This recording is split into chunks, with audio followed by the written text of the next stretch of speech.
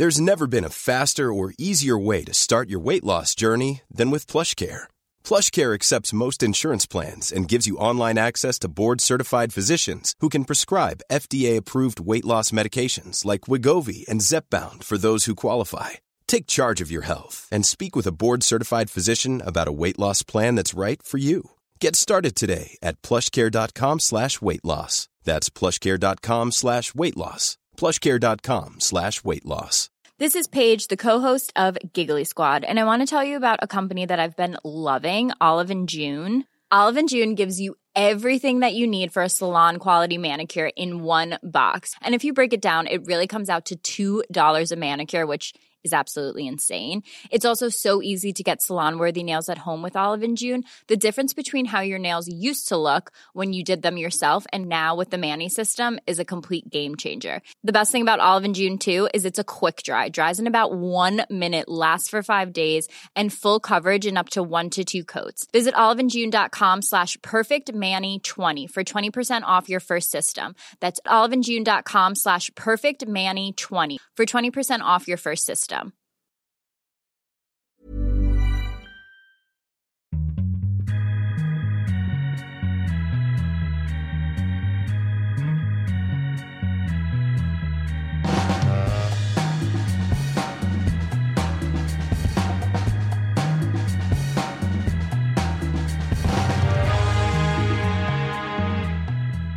Mycket varmt välkomna till en ny Viasat Hockey podcast. Nummer 146 tar sin början här och nu.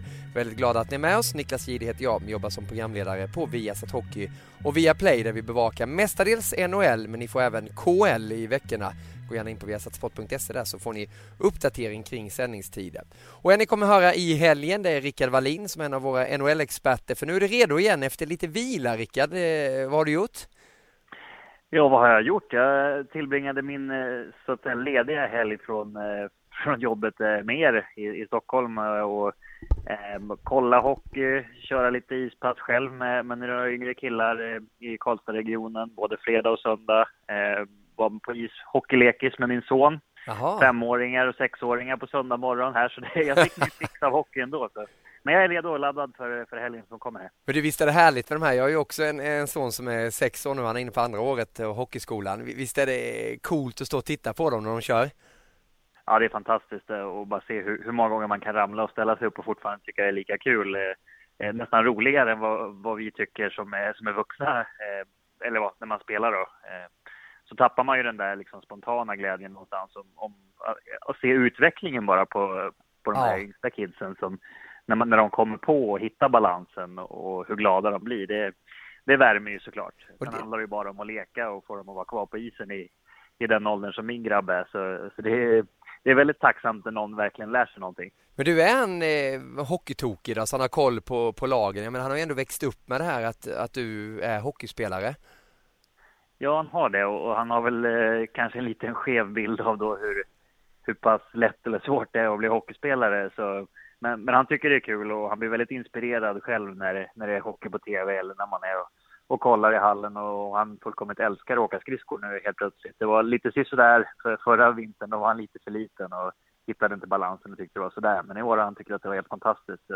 Det glädjer ju en annan också för att ge tillbaka där. Även om liksom inte det blir att han kommer syssla med hockey resten av livet, så bara att få uppleva det som man själv har tyckt varit så kul genom uppväxten, det känns ju bra. Ja, vem har han som idol då? Magnus Nygren. Magnus Nygren, okej. Ja, han valde faktiskt Milan Gulas-tröjan. Det finns en t-shirt i Färjestad-shoppen när vi var och tittade på match här för någon vecka sedan. Och då var Gulas lite hetare där, men nu har han vägt över till Nygga igen. Så han tjatade sig faktiskt till en sån t-shirt också när vi var där senast här. Så, ja, det var jag förra helgen också. Jag var och såg Färjestad på plats. Ja, du var där också. Jag hann med det också. Jag visste det var något jag glömde. Ja, men då fick du alltså betala för att köpa en Nygren-tröja. Hur kändes det? Det känns bra. Ja, det är det, va? Det kan jag gott göra. Ja, det är skönt. Han säger ju att han har haft mig på plansch i sitt pojkrum, så jag får väl kontra med att min son har hans tröja. Det är 1-1 där nu då, ja. Exakt. Men du har hört också rykte om att du har spolat upp en egen is hemma. Berätta. Det stämmer. Jag hittade en sida på nätet där, hockeypractice.se, och en kille som heter Micke Lundmark som driver den där, om jag inte har helt fått fel på efternamnet, som har hjälpt mig och beställt en sån här rink som man monterar upp i trädgården och spolar i. Man bygger en träsarg och lägger en duk och häller i vatten och väntar på att det ska bli kallt. Och det blev det förra veckan. Så det var helt fantastiskt då, och i slutet av förra veckan här när man kunde släppa ut grabben och köra i trädgården också. Ja, men jag coolt. själv växte upp så... Ja, det var ju det. När man själv växte upp så spolade de tennisplanerna hemma i Västerås. Och man fick liksom gå ut och köra när man ville och hur man ville. Och det finns ju inte riktigt nu för tiden de möjligheterna. Så lite grann så där att man känner att oj, det kanske är lite tidigt som liksom tvinga han att köra hockey. Men han vill verkligen det här och bara få chansen att åka skridskor när man vill det. Det var faktiskt grymt då. Nu var det tyvärr tö. Ja, vad händer då? Den har smält ute nu då? Den är på väg att smälta. Det är en liten hinna kvar. Men vi hoppas väl att det blir kallt någon mer gång i vinter då. Så det är ganska faktiskt... Alltså, bygga rinken var ju lite jobb, men annars så ska det sköta sig lite grann själv i tanken att det bara fryser på. Men hur stor är den då? 6x12 är själva grundpaketet där då. Ja, Tur är så har jag min farsa som är lite vaktmästare som hjälpte mig att skruva och stötta och allt sånt där. Så vi hade ganska kul när vi gjorde det här, och han sa att det var tur inte det här fanns när du var liten. Nej, du hade sovit där ute också då, ja? Ja, men typ. Det är ju så...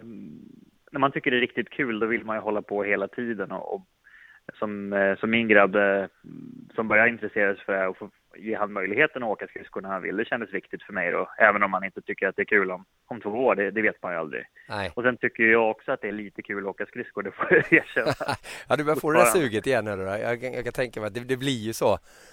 Ja, men lite. Och jag tänkte just den här podden också, Rickard, det vore kul att dyka in i det här livet och få lite en inblick i kulisserna, hur det fungerar att vara proffs i ett SHL-lag och i ett NHL-lag. Alltså vad skiljer egentligen, och alla de här människorna som jobbar i en förening, en klubb som Färjestad, där du har bäst insyn i. För som spelare ibland så kan jag tänka mig att man åker ner och allting ska ju vara där, skridskorna och utrustningen är redo, man tänker bara på sitt. Men hur mycket jobb ligger bakom allting egentligen? Det är ju ganska mycket som man inte som spelare reflekterar över ens förrän man kanske tar ett steg utanför den lilla bubblan som är. Och det går ju mer och mer mot att allt blir servat och det ska på gott och ont bli lite grann att någon hela tiden har ansvar för alla delar.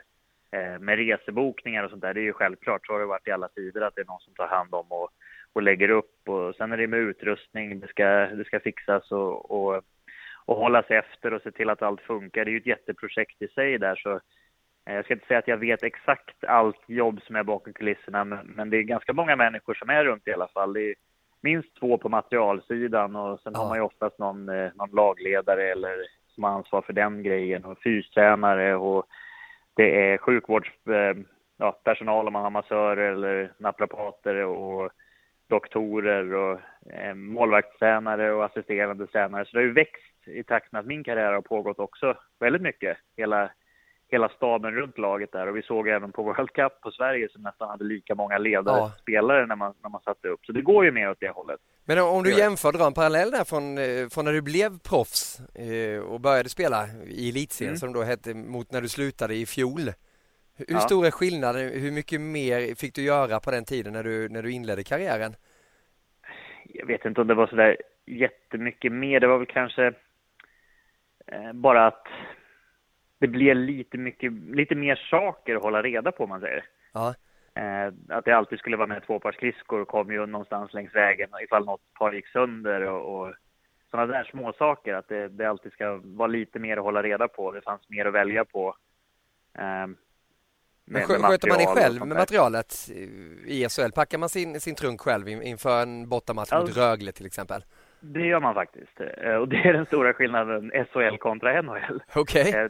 Så långt har inte servicebenägenheten kommit till Sverige än. Och det kan jag väl tycka är helt okej. Att i de flesta fallen, i alla fall när det var buss, så packar vi både i och ur trunkarna. Och sen slänger man i tvätten och allt sånt där som måste skötas på en daglig basis, och matchtröjor och flaskor och sånt där har ju materialförvaltare alltid hand om. Men man försöker ju hjälpa till att bära in alla väskor när man kommer, och sen så tar de hand om resten så att säga. Men just att packa i och ha ansvar för att man har ha med sig alla grejer.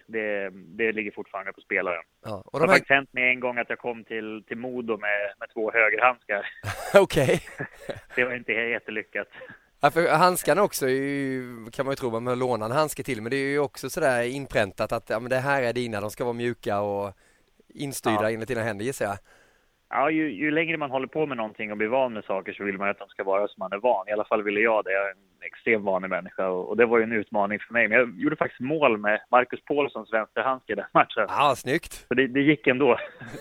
Det fanns ju inget annat att göra liksom. Ibland är det bra att tvinga sig själv och göra nya saker. Inte för att jag skulle fortsätta med hans vänsterhandske, men man ser att det faktiskt går även. Gjorde du inte det då? Nej, faktiskt inte. Jag vill inte det. Nej. Men hur funkar det annars med materialet, Rickard? Får man allt material när säsongen startar? Är det så att ni provar ut allting och sen så ligger det på er plats, eller hur fungerar det? Ja, man brukar väl redan prova ut materialet någon gång under sommarträningen där. Att den leverantören som laget är knutet till då, i samband med kommer upp på besök och i samband med materialare så provar man ut och ser efter vad man behöver och vad man vill ha och beställer klubbor och de skydden som man behöver beställa nytt då. Och framförallt skridskor, det byts ju modeller hela tiden för att leverantörerna vill såklart sälja mer skridskor. Ja. Och det hade jag problem med i slutet av min karriär, att de modellerna som jag var van vid liksom försvann och då tappade jag lite balans och inte samma känsla. Det var faktiskt, det var inget bra.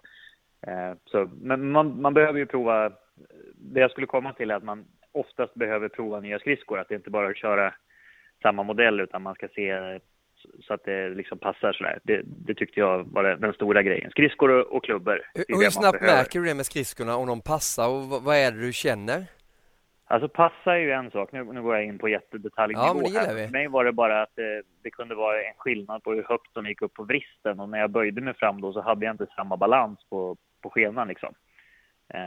Och det tog mig... Det har hänt 2 gånger i min karriär att det varit fel liksom. Att det här funkar inte för mig. Jag fattade inte vad det var tills jag tog tillbaka den gamla modellen. Att det bara kändes inte rätt. Jag hade inte rätt balans och då blev allt konstigt på något sätt.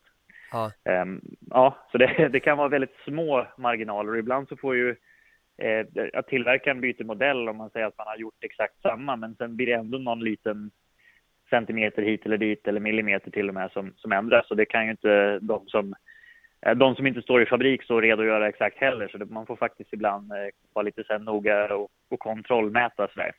Sen en del killar kan ju ta vad 17 som helst på fötterna och bara köra och de märker ingenting. Så vi är ju alla olika som individer och inte minst när det gäller material. Vem har varit mest extrem av de lagkamrater du har haft genom åren med material? Ja, jag skulle nog tro att våran materialare Jocke Andersson i Färjestad tyckte väl att jag var lite petig emellanåt, men det var bra att hjälpa till med de spörsmål jag hade. Ja. Sen finns det ju de som är lite grann så här som mental träning nästan och sköta om klubborna, som Pelle Pressberg till exempel, som kunde stå och fila av 0,5 millimeter på klubban om man inte gjorde mål en period och tejpa om och bytte färg och sådär. Men han var väldigt noga med sina klubbor och han sköt ju extremt bra också, så det var väl som ett fininställt vapen där. Sen har du Micke Johansson också som var nästan så här, han ville att det skulle se slarvigare ut än vad det verkligen behövde vara. Det är lite hans stil sådär. Att det skulle vara lite hängigt och han drar i grejerna och sen bytte han aldrig någon utrustning om man inte liksom tvingar under pistolhot nästan. Nej, okej. För de har ju hört många skrönor det här med suspen, att den har jag haft i så här många år, man vill inte byta den. Och hade du någon attiralj som du inte ville byta utan körde vidare med hela tiden?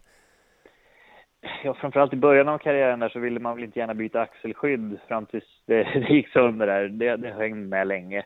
Annars ville jag mer att det skulle kännas som samma. Om jag hittar något som kändes som samma av utrustningen som var, då var det okej för mig. Sen hade jag faktiskt samma halsskydd under hela karriären i Sverige. Att jag hittade ett som var bekvämt, som satt bra och inte liksom man tänkte på när man spelade. Så det behöll jag hela tiden.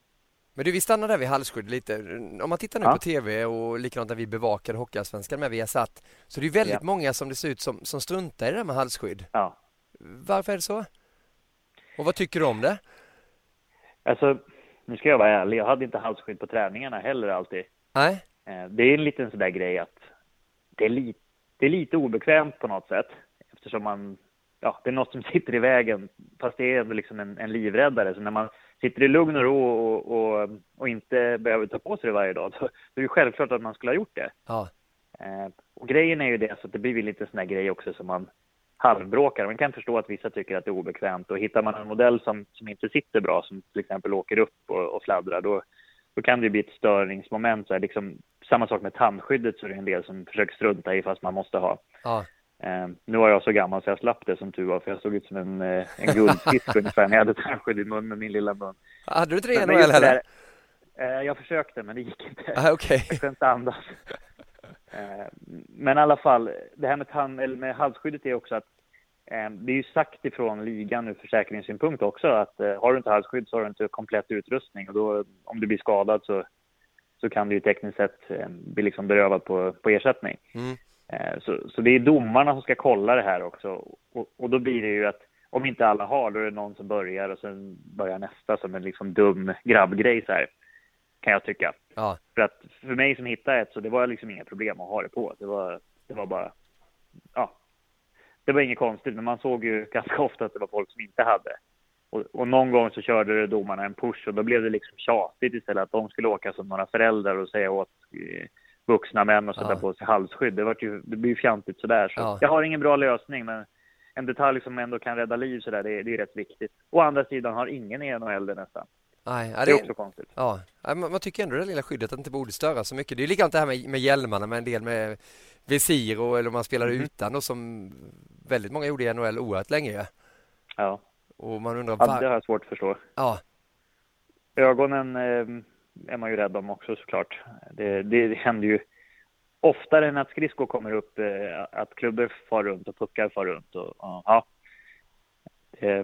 Det är ju för sig det här visiret, det blir ju lite immigt och sådär också för en del, och vissa petar upp det så det sitter halvvägs upp på huvudet. Precis. Jag har fått ganska många smällar över visiret där man är glad att man har haft det. Det kan jag säga. Drabbades du av någon ögonskada någon gång? Nej, inte sådär, men jag fick en klubba upp under visiret en gång som var nära ögat, som man säger. Ja. Verkligen. Så det blev helt svart först, och då blir man ju rädd såklart. Men det var mer att det var en smäll mot ögat som tog ögonbrynet där då. Men för det är ju så, man känner, jag såg en intervju här nu med Magnus Kahnberg, tidigare Frölunda-spelaren, som satt i omklädningsrummet där i Frölundaborg och blev intervjuad av Pelle Nyström. Han fick ju frågan om han ville att sina barn skulle spela ishockey då. Och svaret var ju nej på den. Det var rätt berörande. Man blev berörd när man såg och hörde det där också. Ja, jag är helt enig. Jag blev lite tagen när jag hörde det där också, och bestört att en kille som har älskat hockey och liksom byggt hela sitt liv och runt hockeyn, att det blir så. Men det förstår man ju om man har mått så dåligt som han har gjort och inte riktigt kommit över det krönet, att man ställer sig frågan om det är värt det. Helt klart. Och jag är ju nära vän med Sanne Lindström också, vet vad han gick igenom med sina problem efter hjärnskakningar, och det är ju också, det ska ju inte behöva vara så att man ska vara rädd för att livet ska bli förstört när man gör någonting som man älskar sådär. Men finns det någon lösning för det? Och hur farligt tycker du att ishockey är som sport? Du är ju själv, vi pratade ju här om din son då, att han spelar ishockey redan nu, och du har spårat upp en plan där hemma också. Men man tänker inte så. Eller jag tänkte aldrig så när jag spelade, men när man tänker som förälder, då det är klart att när jag hörde Kahnberg prata sådär, det är klart att man slås av tanken, vad 17 skulle man göra om ens grabb själv blir skadad då. Men när jag spelade själv så hade jag aldrig den där rädslan att bli skadad under mer än att man skulle missa matcherna. Nej, precis. Ja. Det gjorde mer ont än att man tänkte på vad som hände i det långa loppet faktiskt. Att man missade matcherna och inte kunde spela. Så knäpp blir man när man håller på med idrott. Det vet du väl säkert själv också. Jo, så är det ju. Blir det viktigare än vad det är. Det är svårt att kliva ur den där rollen ibland och tänka rent logiskt. Ja, men anser du att ishockey är en extremt farlig idrott ändå? Om man tittar generellt på det. Ja, det är just de här hjärnskakningarna som är det läskigaste nu. Annars så, det är klart att vissa åker ju på skador som gör att man inte riktigt kan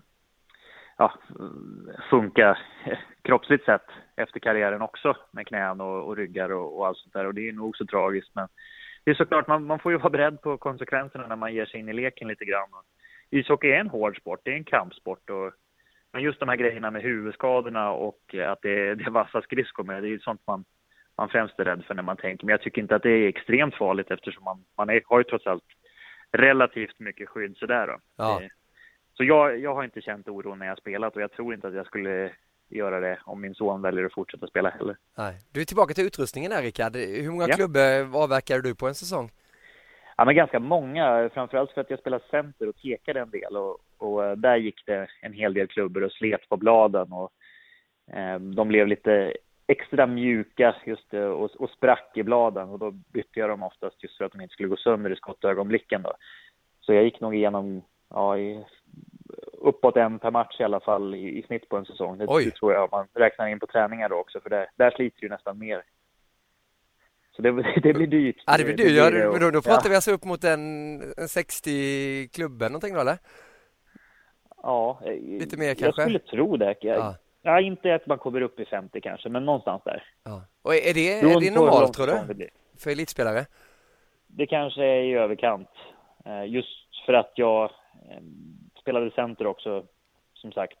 Vi går väl igenom lite fler klubbor generellt sett, tror jag. Ja. Sen är det beroende på också vad du har för klubba och hur du utnyttjar den och hur känslig man är, helt enkelt. Det kanske var några gånger man bytte mer för säkerhets skull också, eftersom jag var i den positionen att jag kunde göra det. Sen jag vet inte om det är mycket eller lite. Det låter mycket när vi pratar om det nu. Ja, men det gör det. Men jag för mig också, när vi gjorde det där i Hockeysvenskan, att det var någon som var uppe, och jag kommer inte ihåg vem det var. Om det var Linus Klasen var det nog, som hade sjukt många klubbar som han avverkade på en säsong. Om det var upp mot en 80-90 eller något sånt, ja. Men en sån som Ovechkin, jag tror inte att han byter. Han måste ju också byta väldigt, väldigt ofta med tanke på skottet. Ja, säkert ännu mer. Och i NHL så har du en obegränsad tillgång. Det är ju aldrig någon som ifrågasätter att du gör av med mycket klubbor där. Där kan du ju ge bort klubborna också. Ja. Men gör de det hemma? Säger de till? Ja, jag tror inte det är några glada miner om du ger bort en hel klubba. Det är det inte från materialarna, utan det är ju en budget man ska hålla. Och det har jag i alla fall fått med mig, att om den har spruckit eller att man inte kan använda den, då kan man ge bort den och kolla så att det är okej. Men och bara för de som inte har koll, vad ligger en sån klubba på i pris ungefär i handeln? Ja, jag vet inte, men den är väl mellan 1000 och 2000, va? Eller har jag fel då? Det är osäkert. Nej, men det borde det vara om det räcker för de här riktigt toppmodellerna kanske. Nej, det kanske är mer, och naturligtvis så köper inte klubbarna in för de priserna som köper stora volymer, och i förlängningen så blir det ju alltid föräldrar till barn som betalar för proffsens användande av klubbor. I den stora marknaden i NHL där, då får till och med spelarna betalt för att använda leverantörernas produkter. Och så, det är lite skillnad på marknadsföring där. Men bara som en sån sak, när jag kom upp så var det träklubbor.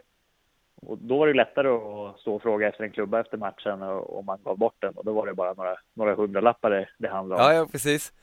Jag kom faktiskt ihåg innebandy. En gång var det ofta så också att hur funkar det? Ja, kidsen ville ju ha klubborna, och då hade man väl förmånen att få så många klubbor som man ville då. Så man gav ju bort dem. Jag kommer ihåg till en kille jag gav bort, för han tjatade rätt länge, och till slut du får min klubba.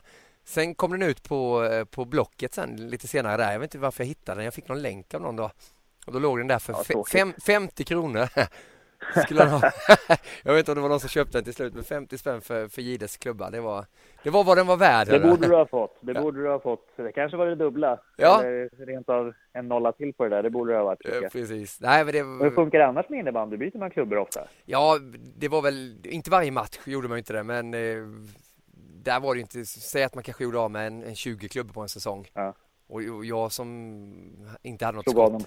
Ja, det var ju mer det än att jag sköt sönder dem. Det hände ju aldrig, utan det var också det att man ville ha en välvårdad klubba i stort sett. Ja. Och där bytte man ju linde väldigt mycket, i och med att greppet är viktigt, i och med att man inte har handskar eller någonting, så var ju lindan tvungen att vara fräsch också då.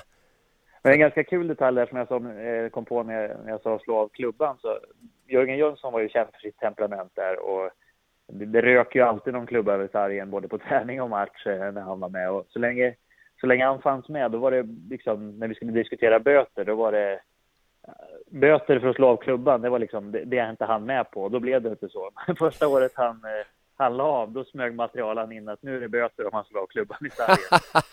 Jaha. Vem toppar den listan då? Oj, det är inte så vanligt längre. Nej. Faktiskt. Så det brukar bara hända många gånger per säsong då, att man slår av den, och då får man betala en symbolisk summa då till lagkassan. Kan man tycka att man borde betala till klubbkontot, men det är väl mer för att det inte ska bli, för det första ser det ju dumt ut och för det andra så när den kostar så mycket pengar så är det inte försvarbart, och om alla skulle åka och slå av klubban när man gör en felpassning. Nej. Men visst, det har väl hänt mig också.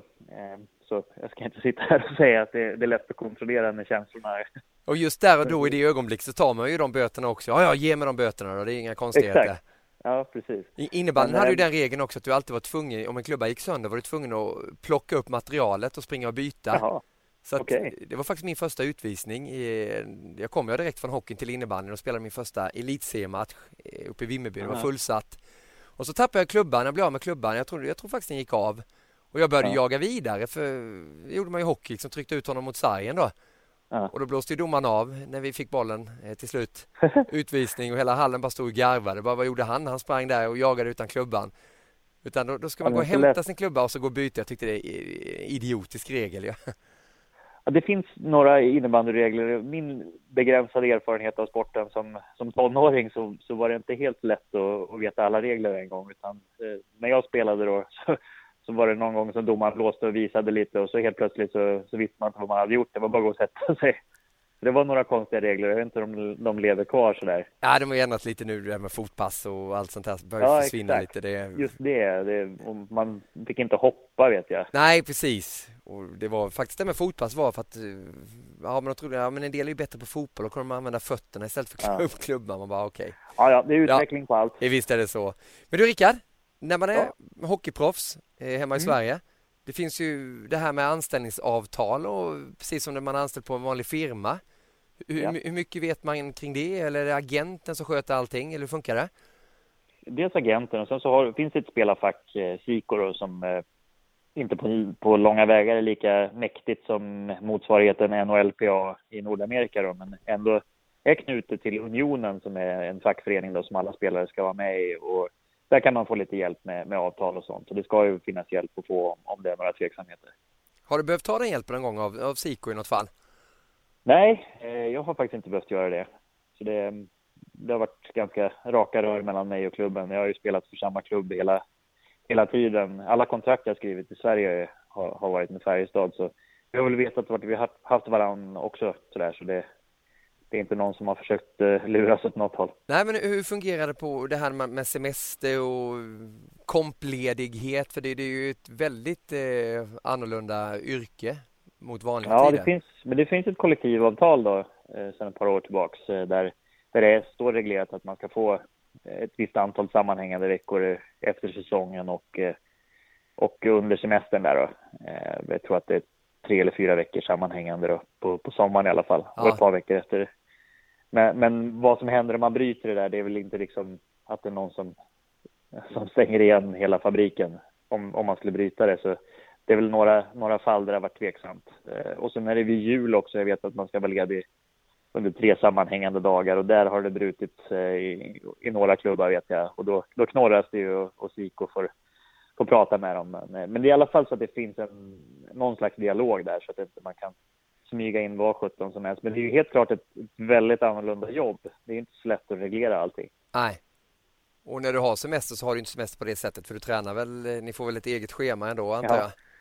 Ja, det får man ju definitivt. Det går inte att hålla upp 3 veckor nu och sen tro att man kan hoppa tillbaka in och vara i toppform, utan det är ju en livsstil att vara idrottsman numera. Även på semester. Ja, men i NHL är det ju, och det märkte vi under World Cup också, att det hade ju inte 3 Kronor tillgång till spelarna. De kunde inte kalla till ett möte till exempel på onsdagskvällen om de hade haft träning på morgonen, för då hade de gjort sina, jag tror det var 3 timmar någonting som de hade tillgång att utnyttja spelarna. Sen var de helt egen tid, spelarna därefter, enligt det här avtalet. Precis, under träningsläger och även då under World Cup så är det 3 timmar per dag man har tillgång till spelarna från att man kommer till hallen tills att man går därifrån. Nu kan man inte sitta och såsa då som spelare för att dra över det, men det ska finnas en rimlig möjlighet att vara ute 3 timmar från att man kommer till hallen, tror jag, på morgonen. Ja. Så det är inte, du kan inte köra 2 pass om dagen under träningslägret som det var förr i tiden, vad jag förstått då, när man skulle träna sig i form på träningslägren efter att ha varit och latat hela somrarna, så har det gått åt andra hållet. Och det är väl klokt att man inte griskör under en kort period, utan att för de spelarna så är det eget ansvar hela somrarna då. De tar personliga tränare och sköter i samförstånd med lagen i många fall vad man behöver träna på och vad man ska göra för att vara i form. Och sen finns det ju fystester då som man ska möta kraven på när man kommer på träningslägret och visa att man har skött sig och att allt ser okej ut. Men hur funkar det under säsong borta i NHL? Det här man har hört ibland att man kommer hem från matcher in i hallen, nu kör vi en fast det är natt, grabbar. Det tror jag faktiskt inte finns längre. Nej, för det är styrt via tider och via facket och allting där också, va? Ja, jag tror det. Vet faktiskt inte om det går rent tekniskt sett att du kan tvinga ut spelarna när man kommer hem från en resa. Så det tror jag inte att det funkar. Men... Har du varit med om det någon gång hemma? Nej, det kommer jag inte på rak arm. Men jag kanske är så glömsk att jag har glömt någon sån mangling. Men nej, det tror jag att jag har haft turen att slippa. Ja. Men borta i NHL också så är det ju helt andra regler när man kommer över som proffs med det här med lön och sånt. Berätta lite hur det fungerar. Med lön tänker du? Ja, med allting. Man har ju, det har man inte helårs. Ni hemma i Sverige så har ni väl 12 månaders kontrakt, så fungerar det inte i NHL. Ja, nej, man får ingen lön på sommaren utan bara under grundserien i NHL. Så första året du skriver på där så slutar kontraktet gälla med din svenska klubb och sen så får du inte betalt förrän i oktober då. Så då sitter du där någonstans med ett glapp på några månader ofta. Det vet jag själv. Jag fick låna pengar utav min agent då för att sköta om de få räkningarna jag hade på den. Planning for your next trip? Elevate your travel style with Quince. Quince has all the jet-setting essentials you'll want for your next getaway, like European linen, premium luggage options, buttery soft Italian leather bags, and so much more. And it's all priced at 50 to 80% less than similar brands. Plus, Quince only works with factories that use safe and ethical manufacturing practices. Pack your bags with high-quality essentials you'll be wearing for vacations to come with Quince. Go to quince.com/trip for free shipping and 365-day returns. I övergångsperioden. Det är väl ganska vanligt att killar inte vet om när man skriver på att man får ju för sig en signing-bonus när man skriver på. Man ska då klara sig på lite grann framåt då. Så det är väl det man får försöka liksom lägga upp en taktik för hur man ska sköta sin ekonomi helt på ett annat sätt. Och sen när man väl är borta på träningslägret eller när man är någonstans med ett NHL-lag så får man ju per diem heter det, så matpengar egentligen. Så man får pengar för att kunna äta varje dag, och i NHL så är det ganska mycket pengar. Så att du lever gott, förutom lönen så får du även liksom matpengar jag tror att det är $80 om dagen eller någonting i NHL under säsongen. Så det visste inte jag heller om när man kom att de gick och delade ut pengar varje dag så här i början. Det tyckte man var grymt liksom. Du kom till din plats alltså med ett kuvert? Ja, det är den personen då som är motsvarande lagledare i NHL som kom och delade ut, och skulle man signera där varje dag. Man hade fått pengar, och jag vet att de killarna som var på träningslägren då i början som visste att de inte skulle ta plats då, de käkade på McDonald's och sparade de där pengarna. Ja, vilken grej. Men hur fungerar det då? För att du har ju kontraktet till grundserien är slut. Ja. För de som spelar hela vägen fram till juni och till Stanley Cup-final. Ja, jag tror att det funkar så att man lägger ihop någon pott då av liksom vad man får in på slutspelet, och så delas det ut sen i efterhand beroende på hur länge du har spelat mellan alla spelare som spelar slutspelet där. Så man får någon slags extra lön beroende på hur långt man har gått. Jag vill minnas att det var så. Jag har aldrig spelat NHL-slutspel. Men jag tycker det är ganska intressant ändå, för i och med att man ser hur mycket folk offrar sig för att gå vidare i Stanley Cup, för där handlar det inte riktigt lika mycket om pengar då. De har ju sin grundlön oavsett hur det går egentligen i slutspelet. Ja, exakt. Det är ju en helt annan säsong, och då spelar man ju verkligen för äran. Jag tror inte att det är några stora pengar det blir av den där potten ändå, jämförelsevis med de summorna de tjänar på grundserien i alla fall. Nej. det är klart att det är mycket pengar i vanliga mått räknat. Men jag har inga exakta siffror så där i huvudet. Men de borde väl ha bonusar? Det tror jag de skiter i också. Ja, men det borde väl vara bonusar inskrivet. Det hade ni väl hemma också i Sverige? Kvartsfinal, semifinal, final och det är seger. Vanligare i Sverige vad jag förstår. Och det kan jag tycka är schysstare också. För det blir verkligen att slå på klubbarna hur långt man går. Jag tror att Färjestad när vi var här så räknar de med 1 miljon ungefär per hemmamatch i slutspelet som man gör i vinst då. Och det är ganska mycket pengar. Ja. För du, på tal om det här, om vi bara ska avsluta och komma in på det sportsliga sen också. Men det här med tränarna, det blir ju egentligen din chef, kan man säga så? Eller såg du sportchefen som the big boss? Nej, alltså jag vet inte hur man ska säga. Det är väl klart att det är de som är över tränarna som är chefen och de som bestämmer. Framförallt i NHL där det blir ännu tydligare vem som har makten. Men tränaren är ju den som styr vad som händer på en daglig basis. Så är det ju. Det är den man lyssnar på och ska följa riktlinjerna under många månader per år. Så det är klart att det blir chefen lite grann. Hur mycket minns du tillbaka på de tränarna? Alla de tränarna du har haft genom din karriär nu när du har slutat? För det är ju rätt skiftande karaktärer på de gubbarna också, eller? Ja, men verkligen. Den tanken har också slagit mig att alla man har jobbat med och fått lära sig av under karriären. Och de flesta har jag faktiskt lärt mig någonting av när jag ser tillbaka på det i efterhand. Även om man inte just alltid då tycker eller håller med om allt som tränaren säger eller står för eller varför man gör si eller så. Utan det har kommit på lite grann i efterhand. Ja. Men vi behöver inte nämna den sämsta, Rickard. Men vem var svårast att arbeta med för dig då, som du inte hade alls samma synsätt som? Jag kanske inte tänkte hockey likadant. Är det någon som du minns då och kan plocka upp? Ja, men det som jag är inne på just där med att man kommer på i efterhand. Jag hade Todd McLellan som är i Edmonton nu. Ja.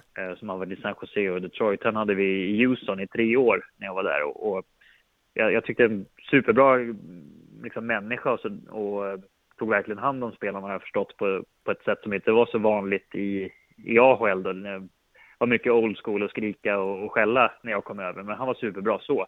Däremot så var det mycket som jag tyckte att han fattade inte vad jag menade och det var för defensivt spelsätt och att han inte släppte lös offensiva spelare som jag såg mig själv som på den tiden. Och nu ser vi ju facit i hand att det är precis det han blir uppskattad för i NHL nu, och jobba med unga spelare och ge dem förtroende. Och, han lärde mig extremt mycket hur man, alltså detaljmässigt och hur man skulle förbereda sig och sådär i efterhand. Som jag inte uppskattade då alls, utan jag tyckte snarare att det var tjatigt och att han tänkte fel och att jag hade rätt. Men ung och dum så lärde jag mig väldigt mycket som jag är tacksam för i efterhand. Men hur ofta är det att det skär sig mellan spelare och tränare, med tanke på att alla är ju egna företagare, alla behöver ju prestera för att gå vidare och komma upp till ännu en nivå där det trillar in ännu mer pengar, för det är ju ändå en del av spelet. Ja, det är lite intressant, för alla lag har ju en tränare och alla har ju en relation med tränaren vare sig man vill eller inte. Sen är det inte alltid så att bara för att du har en bra relation med tränaren att det är så att det gör dig gott för karriären, så att säga. För du behöver det att spela och lyckas liksom. Får du inte istiden spelar det ingen roll hur snäll och trevlig eller vad han ger dig sådär i de flesta fallen. Utan får man spela då tycker man att tränaren är bra, hårdraget, och får man inte spela så tycker man att det är skit mer eller mindre. Så det är ju ett svårt jobb, alla kan inte vara nöjda. Och det gäller ju någonstans ändå inse att man måste rätta in sig för lagets bästa också för att du själv ska bli bra. Och för att man ska gå vidare där. Men tränarna har ju en jättepåverkan såklart på hur gruppen hjälper varandra sådär. Så det är ett tufft jobb och det blir ju tuffare och tuffare, för ingen kan ju hantera alla sorts människor. Så det är ju inte bara en tränare numera, utan du behöver ju verkligen assistenter och lägga ut förtroendet där och hinna med och se alla i ett stort hockeylag. Så det är ingen lätt uppgift, verkligen inte. Så de på elitnivå är ju lika mycket, vad ska man säga, inte psykologer, men att hantera personer och känslor och arbetsledare, chefer än just tränare. Det är väl inte så mycket sånt man lär ut längre på toppnivå. Nej, men handlar det mycket också om vad som är i lönekuvertet, av vilken press man sätter på spelare? För i NHL så vet ju alla vad spelarna tjänar. Jag vet inte om man gör det hemma i SHL, om det är samma sak. Nej, men man vet ju ungefär vart man ligger på hierarkin, men det blir ännu tydligare i NHL då. just det med lönetaket och att man kan bli upp- och nedskickad. Det är svårare att slå sig in som ung spelare när man kan bli nedskickad till exempel mot en kille som har samma lön uppe i NHL eller i AHL då. Så det blir ju mycket politik med där då. Men ja, det är klart att det blir ju tuffare att ta bort speltid från en spelare som förväntas producera så mycket lön. Det är ju också en del av ekvationen som man ska hantera. Ja, det blir det. Och vilka har hanterat det här bäst om du bara skulle slå ihop dina 3 främsta tränare som du har haft? Ja, det är inte lätt att plocka ut, men jag brukar alltid säga att den som har betytt mest för mig som spelare är Harald Lyckner, den gamla experten på Viasat. Oj, nu kommer man bli glad. Han lyssnar alltid på den här podden. Harald, det är vi glada för också. Ja, det är bra. Men det är, på riktigt så Harald kanske inte den främsta coachen så där, som coachade så mycket under matcherna, men han gav mig och alla i vårt juniorlag i Färjestad där väldigt mycket sparring och utvecklade oss på ett bra sätt och fick oss att inse vad som krävdes för att bli hockeyspelare och att man skulle tävla och vara proffsig och allt sånt där som var oerhört betydelsefullt i min karriär. Så Harald har en stor del i att jag lyckades så bra, det är helt klart. Och sen så tyckte jag att Bengt-Åke Gustafsson, som jag hade både i Färjestad och landslaget sen, att hans ledarstil är en väldigt smart spelare och en smart coach som kanske inte alltid fick fram sitt budskap i media på det sättet. Men han gav väldigt mycket ansvar till oss spelare och inom vissa ramar där som passade också mig, som jag lärde mig mycket av. Sen är det ju Todd McLellan som sagt, som jag nämnde innan där, som också styrde in min karriär på ett sätt. Bland annat lärde han mig väl grunden till att jag lärde mig spela defensivt. Det var väl han som la lite grunden för det också. För om jag ska vara ärlig, fram tills jag var 25 så var det mest från rörlinjen och framåt, så konstigt det kan låta i slutet av karriären. Så måste jag nämna också, jag gjorde inte många matcher uppe i Minnesota, men jag hade Jacques Lemaire där några matcher, och det var pondus alltså. Han höjde nästan aldrig rösten. Men han var glasklart vad man skulle göra. Mycket smarta detaljer, hur man använde klubban och hur man åkte för att skära av. Liksom. Han tog verkligen ut max av det materialet som fanns i Minnesota. Och hans, både som spelare och tränare så talar ju liksom resultaten sitt tydliga språk. Men den pondusen som han hade, det var häftigt att få fått uppleva. Men känner du det lite när man tittar på de här namnen som du lyfter nu, så är det ju alla har varit på en väldigt hög nivå som spelare själva också. Är det ett måste som bra tränare i ishockey? Ja, inte Todd McLellan där. Han fick sluta jag tror han var 20 eller 21 när han fick sluta med hockey, så han var aldrig på den toppnivån. Nej, men han var ändå uppe och gjorde väl några matcher i NHL. Ja, precis. Några stycken, så att det fanns ju ändå talang där ju. Ja, verkligen. Det tror jag. Det var mer skadebekymmer som jag fick ge sig. Så jag vet inte om man måste ha spelat. Vissa saker kan man ju uppleva som spelare, att har du inte varit i den positionen så är det svårt att veta hur man reagerar. Det är väl mer så då. Så har du inte den förmågan att du vet det själv och kan dra de parallellerna, så måste du bidra med något annat, tror jag. Och vad nu det är, det vet jag inte, men du måste ändå du måste ge någonting och förstå spelarna och få dem att känna sig förstådda. Det är väl det absolut det man vill som människa i alla former att man upplever att man har en plats och att man bidrar till någonting. Och då är det väl lättare om man förstår själv som tränare också. Skulle du själv vilja vara tränare för ett SHL-lag? Ja, men både och. Det är klart att det skulle vara lite spännande. Sen vet man ju inte innan man har provat egentligen om man är bra på det. Så ja, vissa idéer hade jag väl i alla fall när jag la av att jag skulle kanske prova att bli tränare. Men just nu så har jag väl inte den ambitionen, utan trivs väldigt bra med att se hockey från den här sidan, där inte resultaten styr vardagen som det gör både som spelare, och jag kan tänka mig den pressen som tränare upplever, att det inte alltid tar fram de bästa personlighetsdragen hos en. Så du har ju sett det på nära håll också, Rickard. Genom åren måste du ha upplevt det, de här tränarna som har fått gå under säsongen. Du var väl Färjestad med Zanetski var där, va? Var det inte det? Ja, och Leffe Strömberg också. Roger Melin. Bra tränare liksom, som har fått avsluta sin karriär. Min första seniorsäsong så var jag i Troja utlånad, och där sparkade de tränaren då Lars Lövblom som hade tagit dit mig lite grann. Och det var väl första gången så här som jag fattade. Det var en litet wake-up call när man kom som som junior och skulle spela seniorhockey där när det var publik och tittade, och så helt plötsligt så fick han lämna sitt jobb och man inser att det man gör liksom påverkar människornas liv. Nu var det liksom inte jag utan det var ju laget, men du förstår vad jag menar. Ja. Att man blir ju en del av, när inte det man gör själv funkar, så är det någon annan som får gå och deras liv ändras. Så det var lite så här jobbig känsla. Men mådde du dåligt under den här historien med Zanetski också när han kom från Brynäs till Färjestad? Och det gick ju väldigt snabbt där och sen försvann han iväg. Ja, det var ju inget bra under lång tid. Hela den säsongen blev tokig. Att vi hade en superdålig start och det var press på oss alla. Och till slut så tog man det här beslutet och Niklas mådde ju väldigt dåligt efter, har man förstått. Så ja, det är ingen lätt soppa. Nu blev det han som fick betala priset för att det inte funkade och det... Men jag vet ju det påverkar människors liv. Ja, det gör det. Är kul. Jag kan ju relatera till min sport där man var lagkapten i landslaget och inte lagkapten i klubblaget AIK och så, men man fick ju alltid frågan i och med att man har varit med så länge också från klubbledningen. Ja, men det fungerar nu med tränarna, och ibland så fick man ju säga men vi tycker inte det fungerar nu, och det är ju väldigt lätt att de tappar omklädningsrummet. Då är man ju med indirekt också och se till att det kommer en annan tränare, vilket jag kan tycka kanske är fel ibland, för det är som du säger där, det är ju spelarnas ansvar också. Man kan ju förändra det på många olika sätt än att man behöver byta coach. Men man är ju indirekt med och gör den här förändringen lite. Var det likadant i ishockey att de lyssnade på er mycket, spelarna? Ja, men det tror jag. Och jag var ju i en sån position här i Färjestad att det är klart att jag var med i processen på det sättet att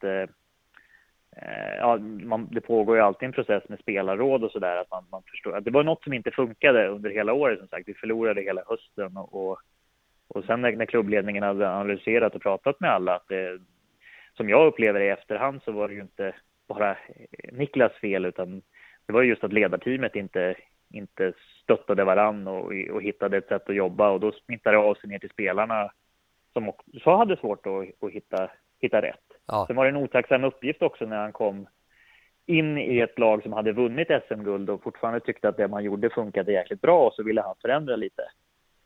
Och förändring när någonting går bra, det är man ju det är rätt så svårsålt. Ja. Så det blev liksom inget bra.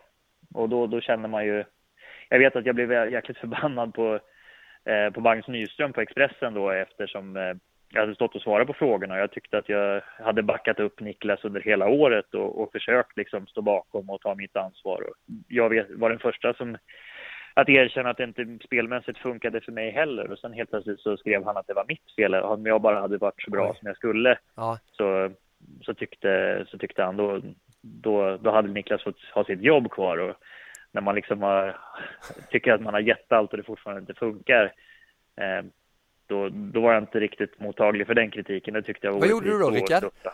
Jag pratade med. Ja. Så vi enades väl om att tycka olika till slut. Men jag var mest besviken på att vi hade gjort en lång intervju där vi hade pratat om varför det blev som det blev, och jag tyckte jag ställde upp och gav svar och gav min version och inte på något sätt la ansvaret mer än det behövde vara på Niklas i den intervjun.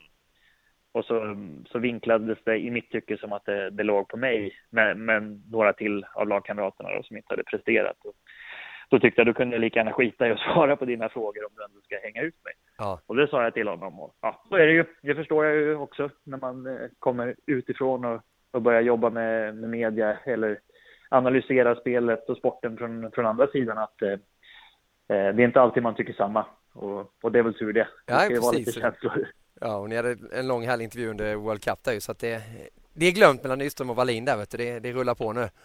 Ja, för 17. Man får inte vara långsint i alla fall. Det är farligt att vara både i livet och inte minst som idrottsman. Va? Man ska ha kort minne. Precis. Men både när det går bra och dåligt. Ja, men poddarna de får vara långa, Rickard, för nu ska vi in på det sportsliga också. Vi ska bara andas lite och ta lite nytt syre här, så är vi tillbaka snart med podd nummer 146. Gött!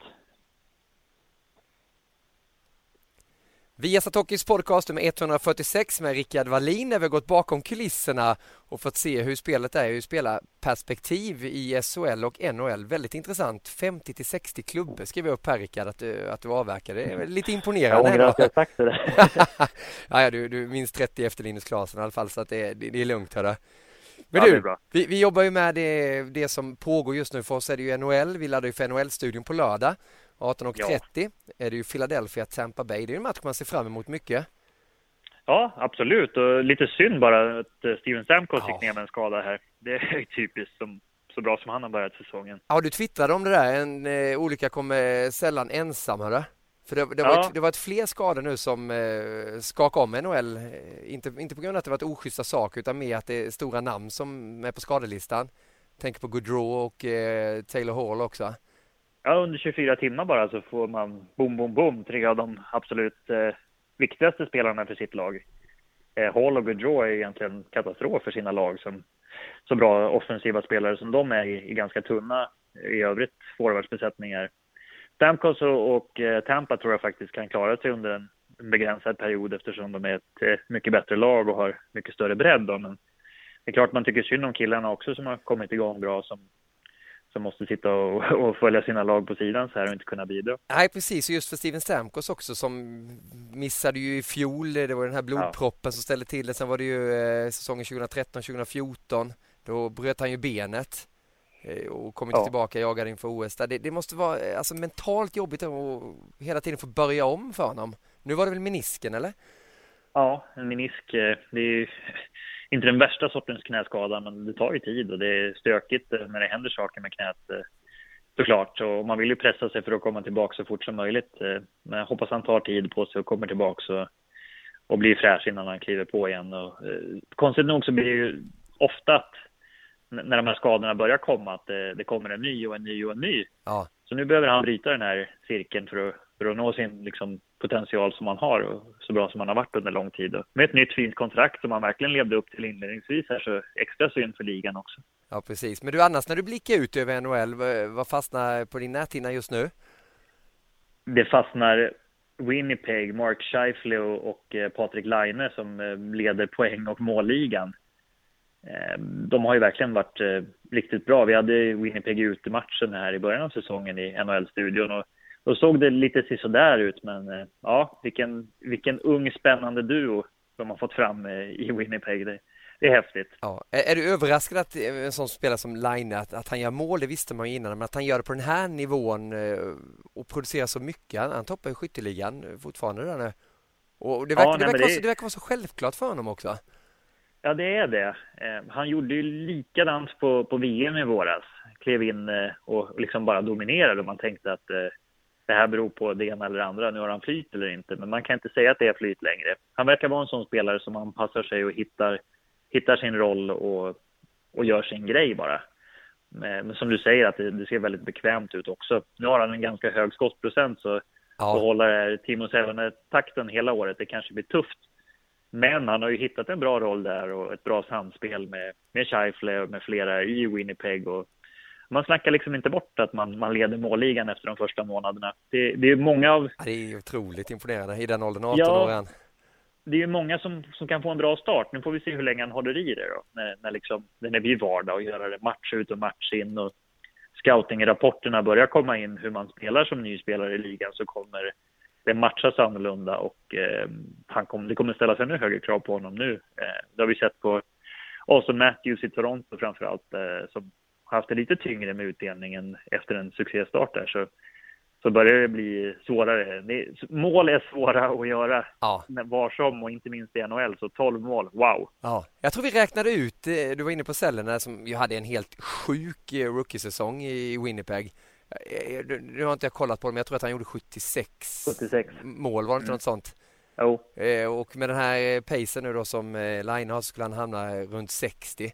Och då, det är ju sensationellt 2016-2017 om man skulle hamna på de siffrorna, komma över 50 mål. Det är i den åldern nu, det ska inte gå egentligen. Nej, det ska inte gå. Det är ju knappt någon som kliver över 50 längre, så skulle han göra det skulle det vara otroligt bra för ligan. Ja. Men det är en ganska lång bit kvar, det är 38 mål kvar till det. Så han får inte vila då. Han får inte bli skadad Men det är häftigt att han ändå har klivit in, som du säger. Han sa själv att jag är den bästa spelaren i draften inför och tyckte nästan att på ett ändå respektfullt sätt mot Matthews där, att det var han som skulle gå som nummer 1. Så det var två nummer 1 i år i mitt tycke. Man kunde liksom inte gå fel med vilken man än valde. Nej. Han har ju faktiskt fått den bästa starten i NHL också, Linen efter, inte i första matchen då, den slog ju Matthews alla rekord på. Ja, precis, men sen har det mål. Lite tystare där och det är ju fullt naturligt. Men det är kul att se att Edmonton går bra i Pacific och att Winnipeg då rusar på i Central. Ja. De har ju slutspelsplatser i detta nu. Vilket är NHLs bästa lag i dina ögon nu, Rickard? Det är Rangers, New York Rangers. 72 mål så här långt. Ja. Och Henrik Lundqvist är ju fortfarande sig själv i målet och han får den här offensiva hjälpen också som man saknade framförallt i fjol. Så de ser riktigt bra ut. Är det överraskande för dig då, om du går tillbaka till Rangers, att de kan prestera så med det laget de har? Det var ju inte många som pratade om dem inför säsongen. Nej, det är faktiskt överraskande. Man gjorde sig av med, ska man säga. Man bytte Derek Brassard där med Mika Zibanejad och det kändes nästan som att det var ett lite mer byte för framtiden då. Men de har verkligen spridit ut sin offensiv på 4 kedjor och har killar som levererar rakt igenom forwardsuppsättningen. Så jätteimponerad faktiskt. Så kul också för Henke att han får lite hjälp framåt. Ja, för det snacket har ju försvunnit nu. Ja, men Henke kommer ju, det blir ju ingen Stanley Cup för honom, han kommer aldrig vinna det, men det finns ju möjlighet den här säsongen också. Men hur viktigt är det för ligan att ett sånt lag som New York Rangers går bra, tror du? Ja, det är klart att de här stora marknaderna att de tycker det är bra om det rör på sig som ett Rangers eller Toronto, Chicago, Los Angeles, de stora städerna, de stora marknaderna. Los Angeles är väl ingen hockeymarknad i och för sig, va? Men jag tror att det är jätteviktigt. Det är det. Ja. Och sen var du inne på Montreal. Jag tystade ner det lite nu får du skruva upp volymen igen. Ivrig. Ja, men gärna. Man blir ju det när man pratar om Montreal för att de sveper ju över allting. Det är lite samma sak. Man förväntar sig inte att de ska vara så bra. Nej. Som de är. Men Carey Price, han är så bra. Universums bästa målvakt får vi höra. Och nu var han ju universums bästa spelare också enligt Erik här senast. Ja, men man kan inte säga emot honom där. Utan han är den mest värdefulla by far i hela ligan. Absolut. Han har väl en förlust i år på övertid. Och bara drog igenom World Cup obesegrad också. Så, och ha en sån målvakt, det slätar ju över i och för sig allt annat som skulle kunna vara fel med spelet i ett lag. Så vi får se vad som händer med Montreal om de kan hålla samma höga nivå under en längre tid. De hade ju en fantastisk start även i fjol tills Price blev skadad. Men även en sån som Sander Radulov som har kommit in har ju varit fantastisk i samarbete med Galchenyuk. Och den enda liksom killen som inte presterar som man förväntar sig där är väl Thomas Plekanec som verkar ha fått en tuff start på säsongen. Men Shea Weber också som han bytte mot Subban och ifrågasatt, det har ju gjort att jag tror att de flesta har ändrat uppfattning så här långt om den traden i alla fall. Ja, och tittar vi på den västra sidan där lite så har du ju ett Chicago som toppar sin Central Division och Anaheim som verkligen har fått fart nu igen och toppar Pacific. Hur tänker du kring de lagen? Ja, men det är förväntade topplag. Chicago hade ju en hemsk start på sin penalty killing under den här säsongen och var väl egentligen anledningen att de förlorade i början. Annars ser det ut som det brukar där. Och kul att Gustav Forsling har fått göra sitt första mål också fortfarande spelar så pass bra. Ja, vad minns du av mötena med Forsling när han var i Sverige? Men inte så jättemycket att han stack ut